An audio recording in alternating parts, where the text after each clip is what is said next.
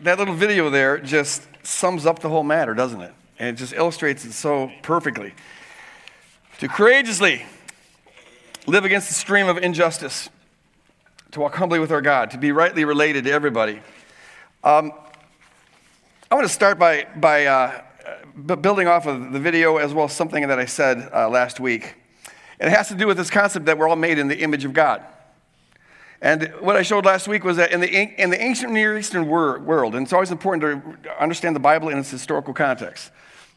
Words mean things in terms of the context that they're found in. But in that context, everyone assumed, it was just obvious to everyone that there's one person who is allowed to be called the image of God, or a God, and that is the king. The king was viewed as being way up there with the gods. In Egypt, they even thought the king or the pharaoh was a god.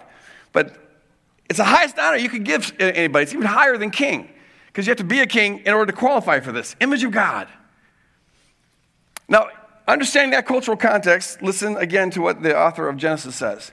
It says, then God said, let us make humankind in our image, according to our likeness, and let them have dominion over the fish of the sea, and over the birds of the air, and over the cattle, and over all the wild animals of the earth, and over every creeping thing that creeps upon the earth. So God created humankind. God created humankind in his image. In the image of God, he created them. Male and female, he created them. This author just applied to every human being the honor that was afforded to one person in all the other cultures around Israel. What he's saying is, humankind, if you're any kind of human, there's only one kind of human, that's a human. And if you are that, then you are a king. You are a queen. You are royalty. And the author doesn't put any qualifications around this. And it's just amazing. I mean, the folks at this time, not only did they only believe that one person could be king and one person could be in the image of God, but most didn't even have a conception of a common humanity shared by all people groups. In Egypt, the word for human was Egyptian. And there's been a tendency of cultures throughout history to think that way. They assume that their culture is in some way superior, their ethnicity is in some way superior, and therefore has the right to rule over others. And so this is the mindset. There's not even a common humanity concept. And this author comes out and says every kind of human being is a king and queen that is meant to rule, is a child of God that's meant to rule and reflect the character of God and the will of God on earth as it is in heaven. It doesn't matter what color you are. It doesn't matter how tall or short you are. It doesn't matter how much you own or don't own. It doesn't matter how able-bodied you are or disabled. It doesn't matter whether you're neurotypical or neuroatypical. All those distinctions that the world can put so much importance on, such significance on. Meeting into all of that is to be, it's utterly irrelevant when it comes to answering this question, do you bear the image of God? Were you created to rule? Are you born royalty? And this author says everybody, friend, foe, everybody is in the image of God. Maybe the most amazing thing about the passage is it says that even it explicitly specifies men and women, male and female.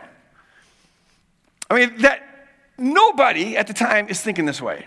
Nobody at the time sees women as being equal with men, let alone in the image of God. No one would have the audacity to suggest such a thing. Even throughout most of the Old Testament, women are property. They're owned by men. They're bought and sold. Rights are traded. It's part of the bartering system. They don't have their own rights, and no one's suggesting that they're on equal footing with a man. But here, this author says male and female, God created them. Praise God. Male and female. So it means women, you are as much in the image of God as any man could ever be. Women say amen. You reflect God. You are created to be a mirror of God in your own unique way. And so it's saying something beautiful about women. It's also saying something beautiful about God. That God has, yes, all positive male characteristics, but also all positive female characteristics. God is as feminine as God is masculine. God is, or no more masculine than God is feminine.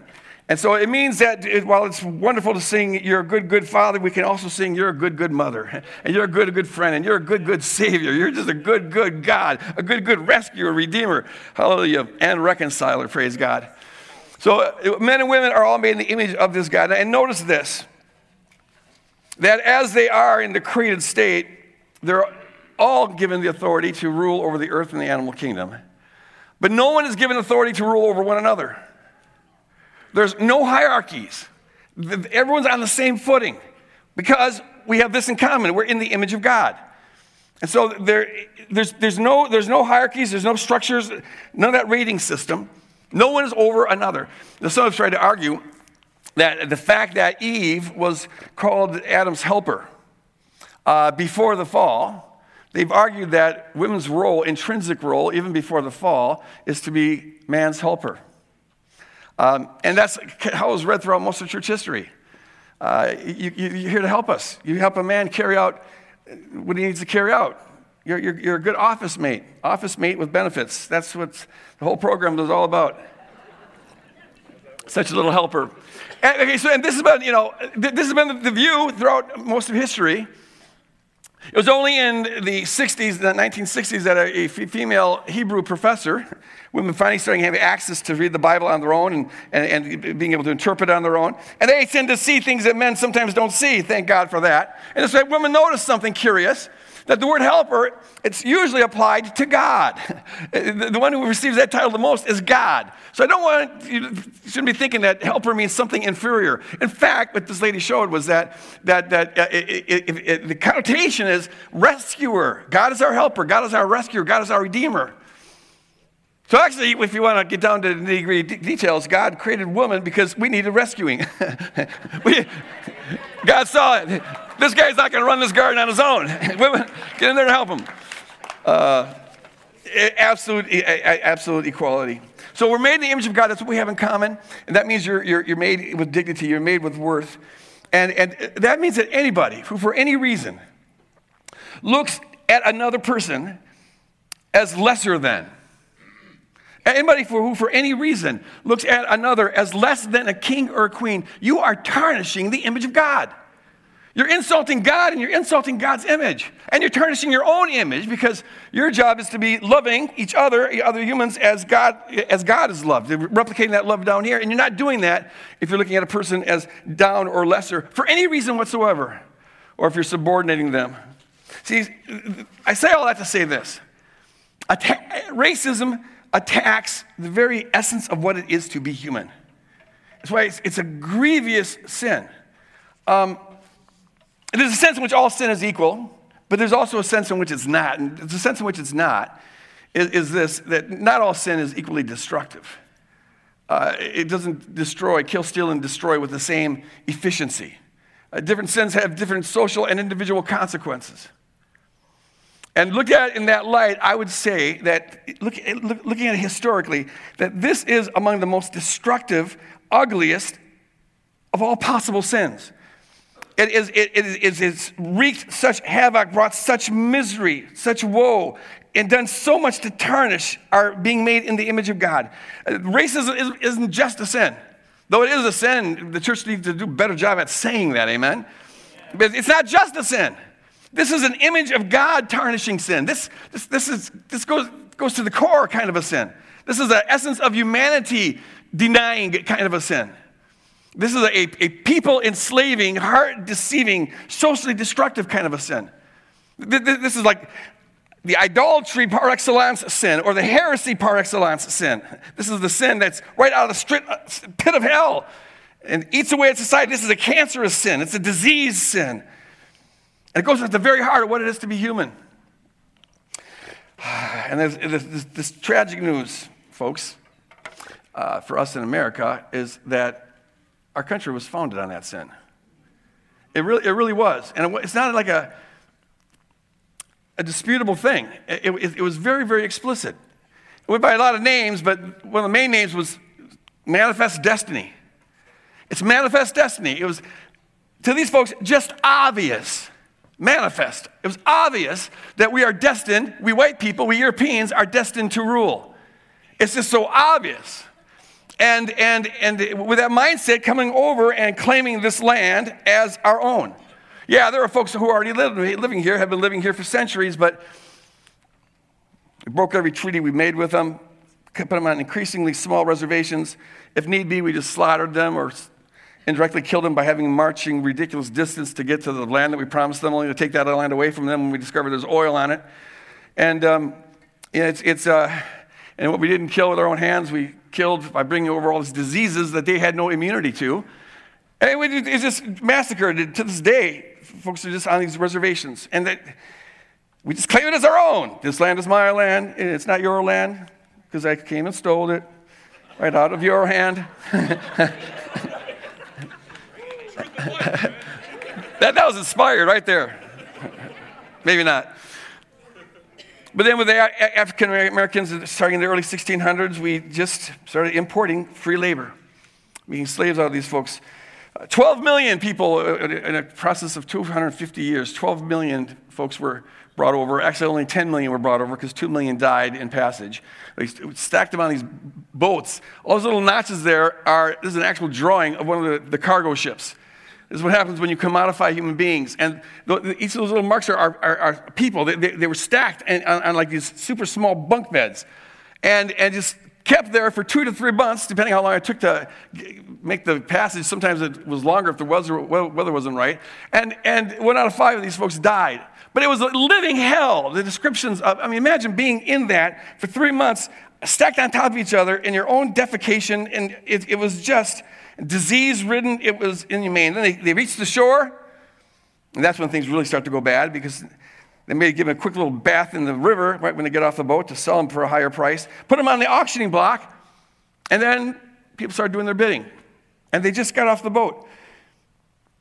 And some plantation owners were kind enough to buy whole families to keep the family together, but some didn't have any problem breaking them up. I'll have the daughter. Oh, I think I'll have the son. Oh, I think I'll take the wife. I don't need the husband, though. And families just split apart, usually forever. And 250 years of feeding this racist beast, of treating folks in inhumane, disgusting ways, the opposite of what it is to walk justly, the opposite of what it is to treat someone like a king and a queen. And Civil War was supposed to end all that, but of course it didn't.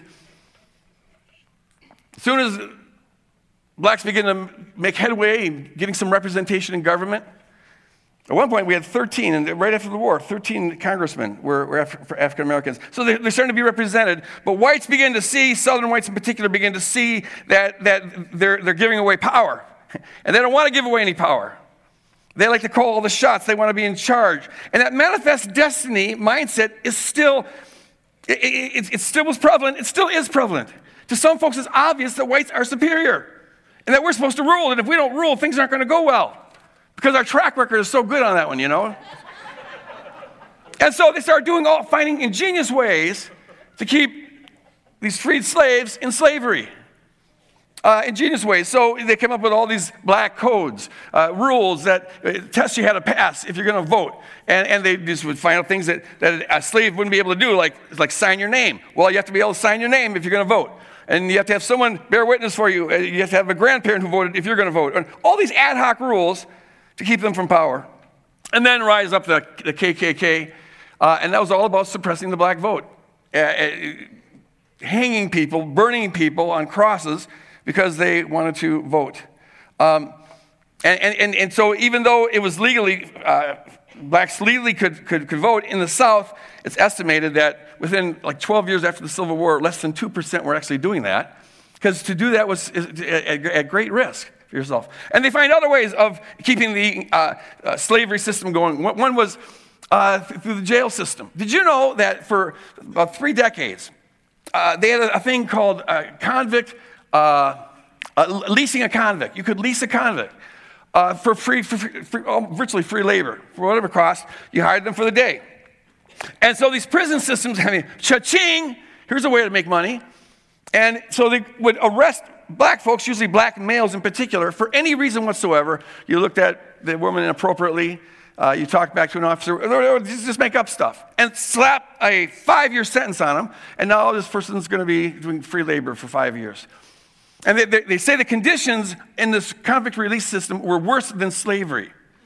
Because at least when you were a slave, the owner had a vested interest in keeping you somewhat healthy. You are his property. You're an investment. But in the prison release system, no one's got your back, because if you die, they just arrest some other person, and it's a virtually infinite resource you can have. And so there's not one instance, not one record of anyone surviving more than 10 years in the convict release system. Many died. Their lives were just wasted there. And this continues to this day. A book that I've recommended a number of times, and I'll do it one more time, probably not the last time, but it's Jim Crow, the New Jim Crow by Michelle Alexander. An incredible, it's an eye-opening book.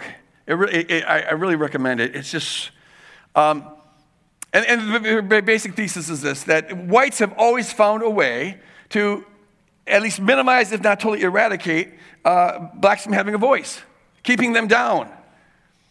And so in the early 80s, they started this war on drugs. Now, at the time, only 2% of the population in America thought that drugs was a serious problem, but they declared a national crisis. And within five years or so, everyone was believing it was a national crisis. And so there's war on drugs. They're going to go after it. They're going to arrest these dealers, and 3 strikes and you're out. And I want to say this, that I believe that America's justice system is among the best in the world. And I think on the whole, individual justices and individual police officers really try very, very hard to be neutral. So don't take this as an insult on any particular officer or just or anything of the sort. I was just saying that it's not perfect. Can we agree with that? It could be improved. It needs to be improved. And one of the main ways it needs to be improved is that it's got to become more fair. What's wrong with this statistic here? There's this war on drugs been going on for 30 years. And over 80% of all the people who have been arrested have been non-whites. And the one thing we know for sure, because there's a lot of studies on this, is that white folks use illegal drugs about as much as every other kind of folk. So the disparity isn't like, oh, those folks just like to use drugs. There's something else going on here. And you have to wonder, why is it that they decided to crack down on crack cocaine but not the powder? Because white folks use the powder out there in the nice suburbs. In the inner city, they use the crack. And then the legal sentences for using crack are like 10 times as high as what they are for using the powder, even though it's the same substance. What's wrong with this picture? The new Jim Crow, and the stats just are not good. And we think up here, we're in liberal North Minnesota. Those southern people, oh, it's terrible down there. Folks, it's more obvious down there, but we ain't that far along. I didn't know this till this week, but there's a lawsuit, and as part of the lawsuit, the ACLU got all the police records of police arrests from January 1st, 2012, all the way through September 31st, 2014, so 33 months. And there's roughly 97,000 arrests were made during that period of time. And these are just arrests for nonviolent crimes. And the statistics were rather surprising. Here's just a few of them. I should start off with this. There's like all these different categories, 40-some different categories, where a crime was charged more than 100 times in this 33-month period of time. In all those categories, there's only 3 that showed no racial preference. One was owning something to inject a substance into your body. And I don't know what the second one, but one thing that was absolutely fair is that whites are just as bad as blacks or Hispanics at picking up dog poo, okay? So when it comes to picking up your dog poop, there's justice. In every other category, there's not. So for example, if you're black, you're 8.7 times more likely here in the Twin Cities to be arrested for a nonviolent crime than if you're white. 8.7. If you're a Native American, it's a little fairer, you're 8.6 times more likely than a white person to be pulled over. Hey, I love this one. There was almost 4,000 arrests in this 33-month period of time, 4,000 arrests for people loitering with the intent of committing a narcotics offense. That's a crime. You're either going to buy it or you're going to sell it. You're loitering with that intent. 4,000 arrests were made. You're 25 times more likely to be guilty of that or be charged with that if you're black than if you're white. And I didn't know this either, but it was in the report that I read. You can get all this online. It's out there. That crime doesn't require any drugs to be in evidence. They don't have to prove that you were trying to get. You look suspicious. Why else would you be hanging out around there? And it just happens to be that if you're black, you're 25 times more likely to look suspicious than if you're white. Some things have got to be improved drastically. If you're black, you're 9 times more likely to be pulled over by an officer during the day, but at night, you're only twice as likely. And as this report made clear, what's the explanation for that? And the one that jumps out most obviously is that during the day you can see who you're pulling over. On the whole, black folks form 13% of the American population, but the 31% of all the folks who ever get shot are black. 39% of all who get shot unarmed are black. And though they occupy 13% of the population, they occupy 46% of the prison space.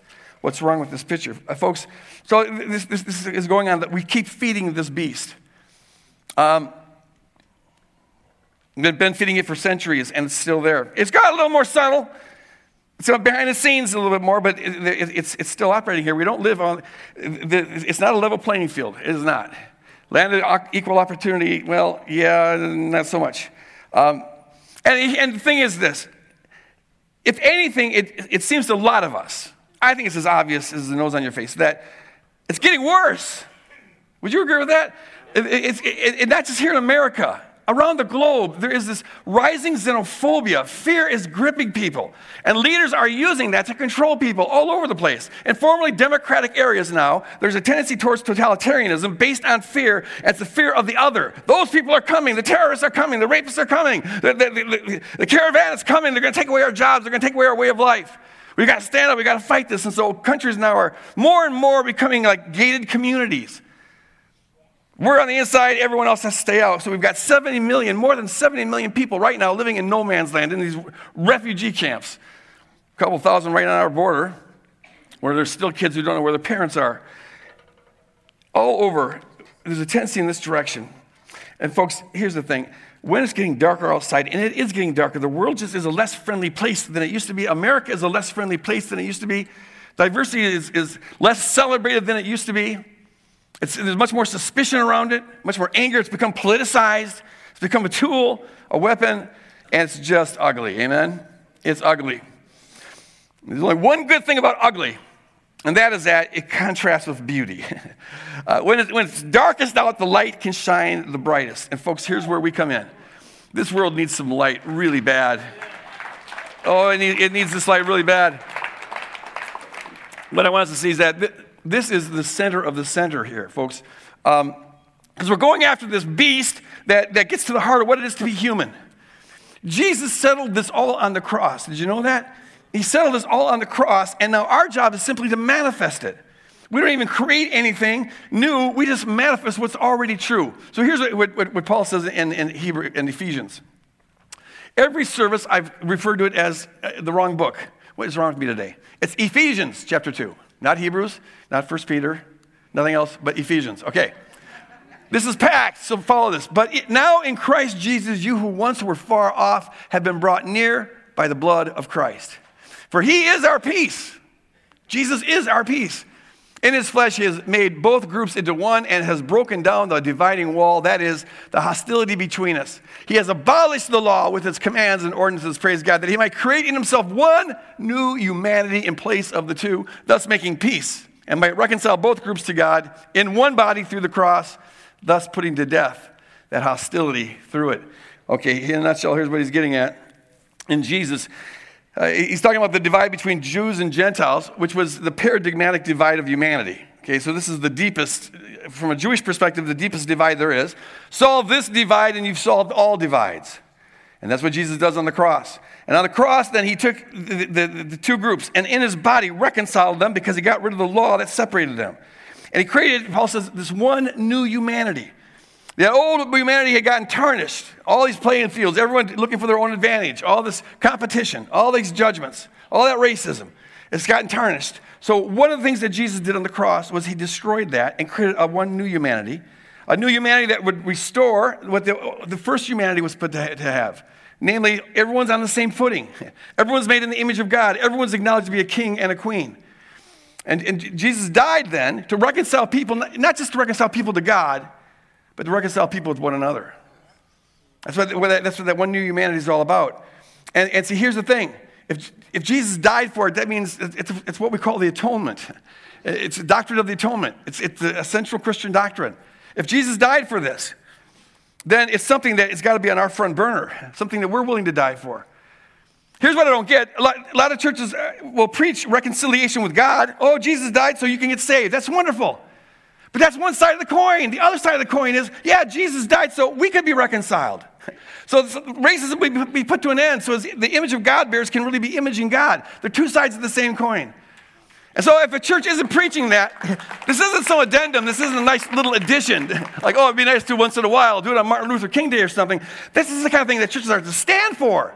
Think of what a heresy would be if a church decided, hey, we're not going to preach forgiveness of sins anymore.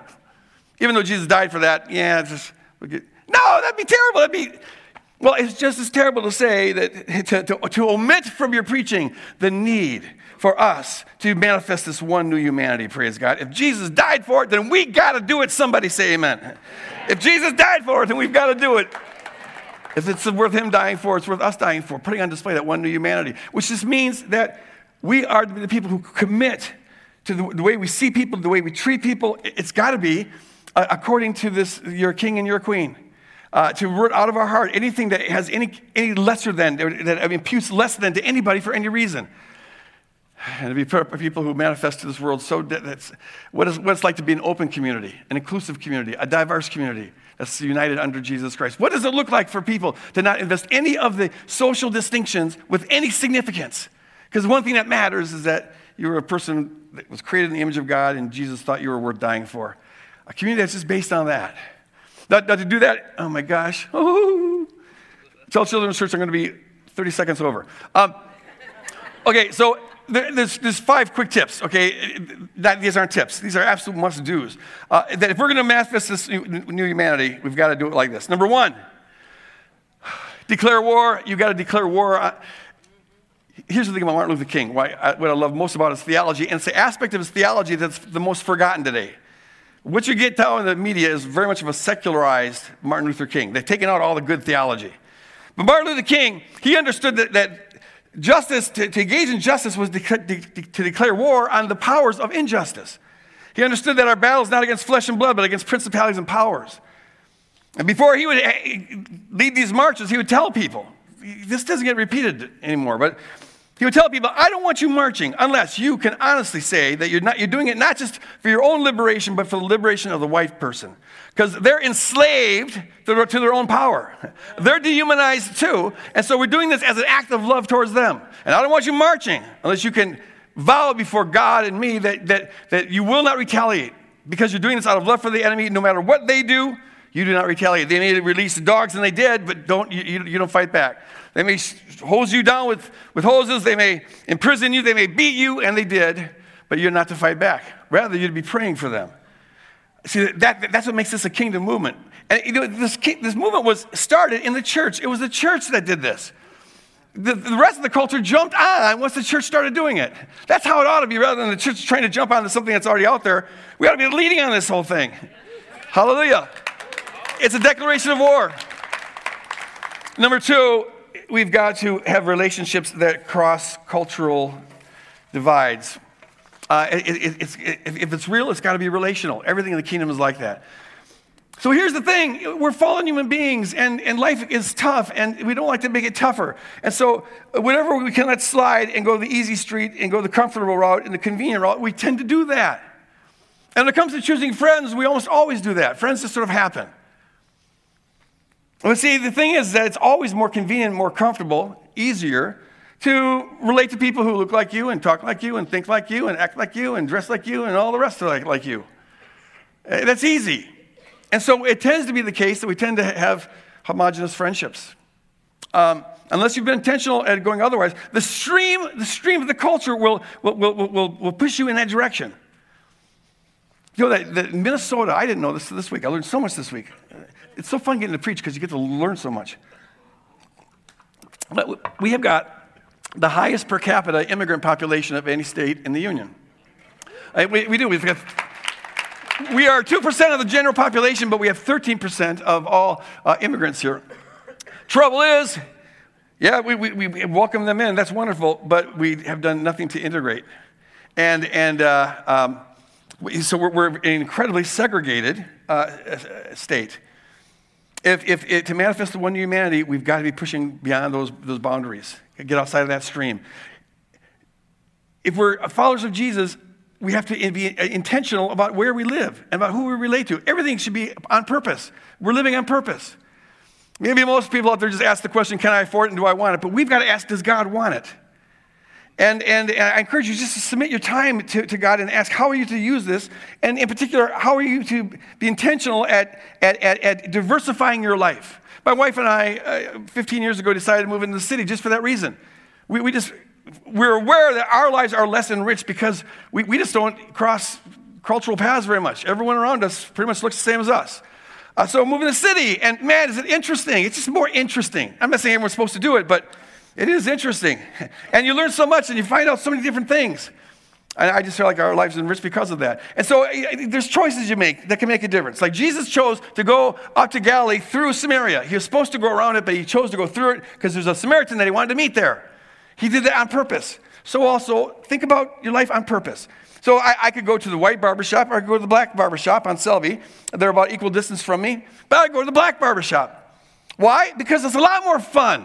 Man, it's so fun. It's interesting. And they're watching Judge Judy and arguing about that. It's a blast. And they work 45 minutes on your hair. It's not one of these 10-minute clips. Okay, get out of here. Same thing, the coffee shop that's predominantly white, the coffee shop that's predominantly black, and I go to the black shop. I feel like if people are more friendly there, they can use the business more, but my experience gets enriched. There's a gas station that's an SA by our house, and that's pretty diverse. But there's another gas station that is run by a bunch of Muslims, and I tend to go there because it's the only place where I get to speak Arabic. Salam alaikum, alaikum salam, and I'm getting to know these folks, and you're building relationships. My point is just do it on purpose. Live on purpose. Get out. Just change up your routine. If you keep on doing normal, you're going to have the same results. Diversify your life. Number 3, serve. One of the things you can do is just to fight injustice, serve in any kind of organization that fights injustice or that fights poverty. We've got a lot of them here at the church. You can volunteer at the food shelf or help out in the refuge. We have after-school mentoring programs, all sorts of ways. But be involved in that. That's also a way that you're going to diversify your life. You'll get to meet people and befriend people who look different than you. Find things to serve in. Get out there and fight it. The thing that was beautiful about the civil rights movement is that, yes, there are great leaders like Martin Luther King and Lewis and others, but it was everyday people who just said, I'll sacrifice, I'll step up, I'll do this. And that's what made this thing go. It's everyone doing their part. Everyone doing their part. Little, big, and small, whatever God calls you to. Number 4, be informed. Yeah, that is a big one. And here I have to start with a confession of sorts. I am a passionate believer in keeping the two kingdoms distinct. You know that. It's one of the things that we're founded on here. The kingdom of God is not a version of the kingdom of the world. We keep those distinct. And we honor the ambiguity of the political system, yes. And never invite the toxicity of the political realm into the church. I believe that's the core of my being. But I have in the past, and I don't think voting is an obligation. Some people would disagree with me, but I don't think it's an obligation. But I do think, you have to bring it before God, and it may be the case, he said, yeah, you can give your opinion, or maybe he'll say, no, don't give your opinion. And I had to, for years, not give it because I could not get involved with it without getting sucked into it. Or at least it was too much work to not get sucked into it. But I have sometimes belittled voting. If you want to, go ahead, but just don't let it mean anything. And because of my relationships with people who are not white, I've really come to see, and thank you for showing me this, that I can't say that without speaking out of a position of white privilege. And it's easy for me to say that, because I'm pretty sure that some people in Congress are going to have my back. A white guy, I will be represented there. So whoever's in there, it's not going to mean that much to me, but man, there's others whose lives are at stake. And a whole lot can depend on that. And so if your conscience lets you vote, make sure that you include the poor and race issues and all of that on your radar screen. Don't just do the American thing of saying, well, is my wallet a little bigger or thinner than it was 4 years ago? Okay, don't vote just on that. Vote on how it impacts other people. Which leads to my last one, and that is break laws if necessary.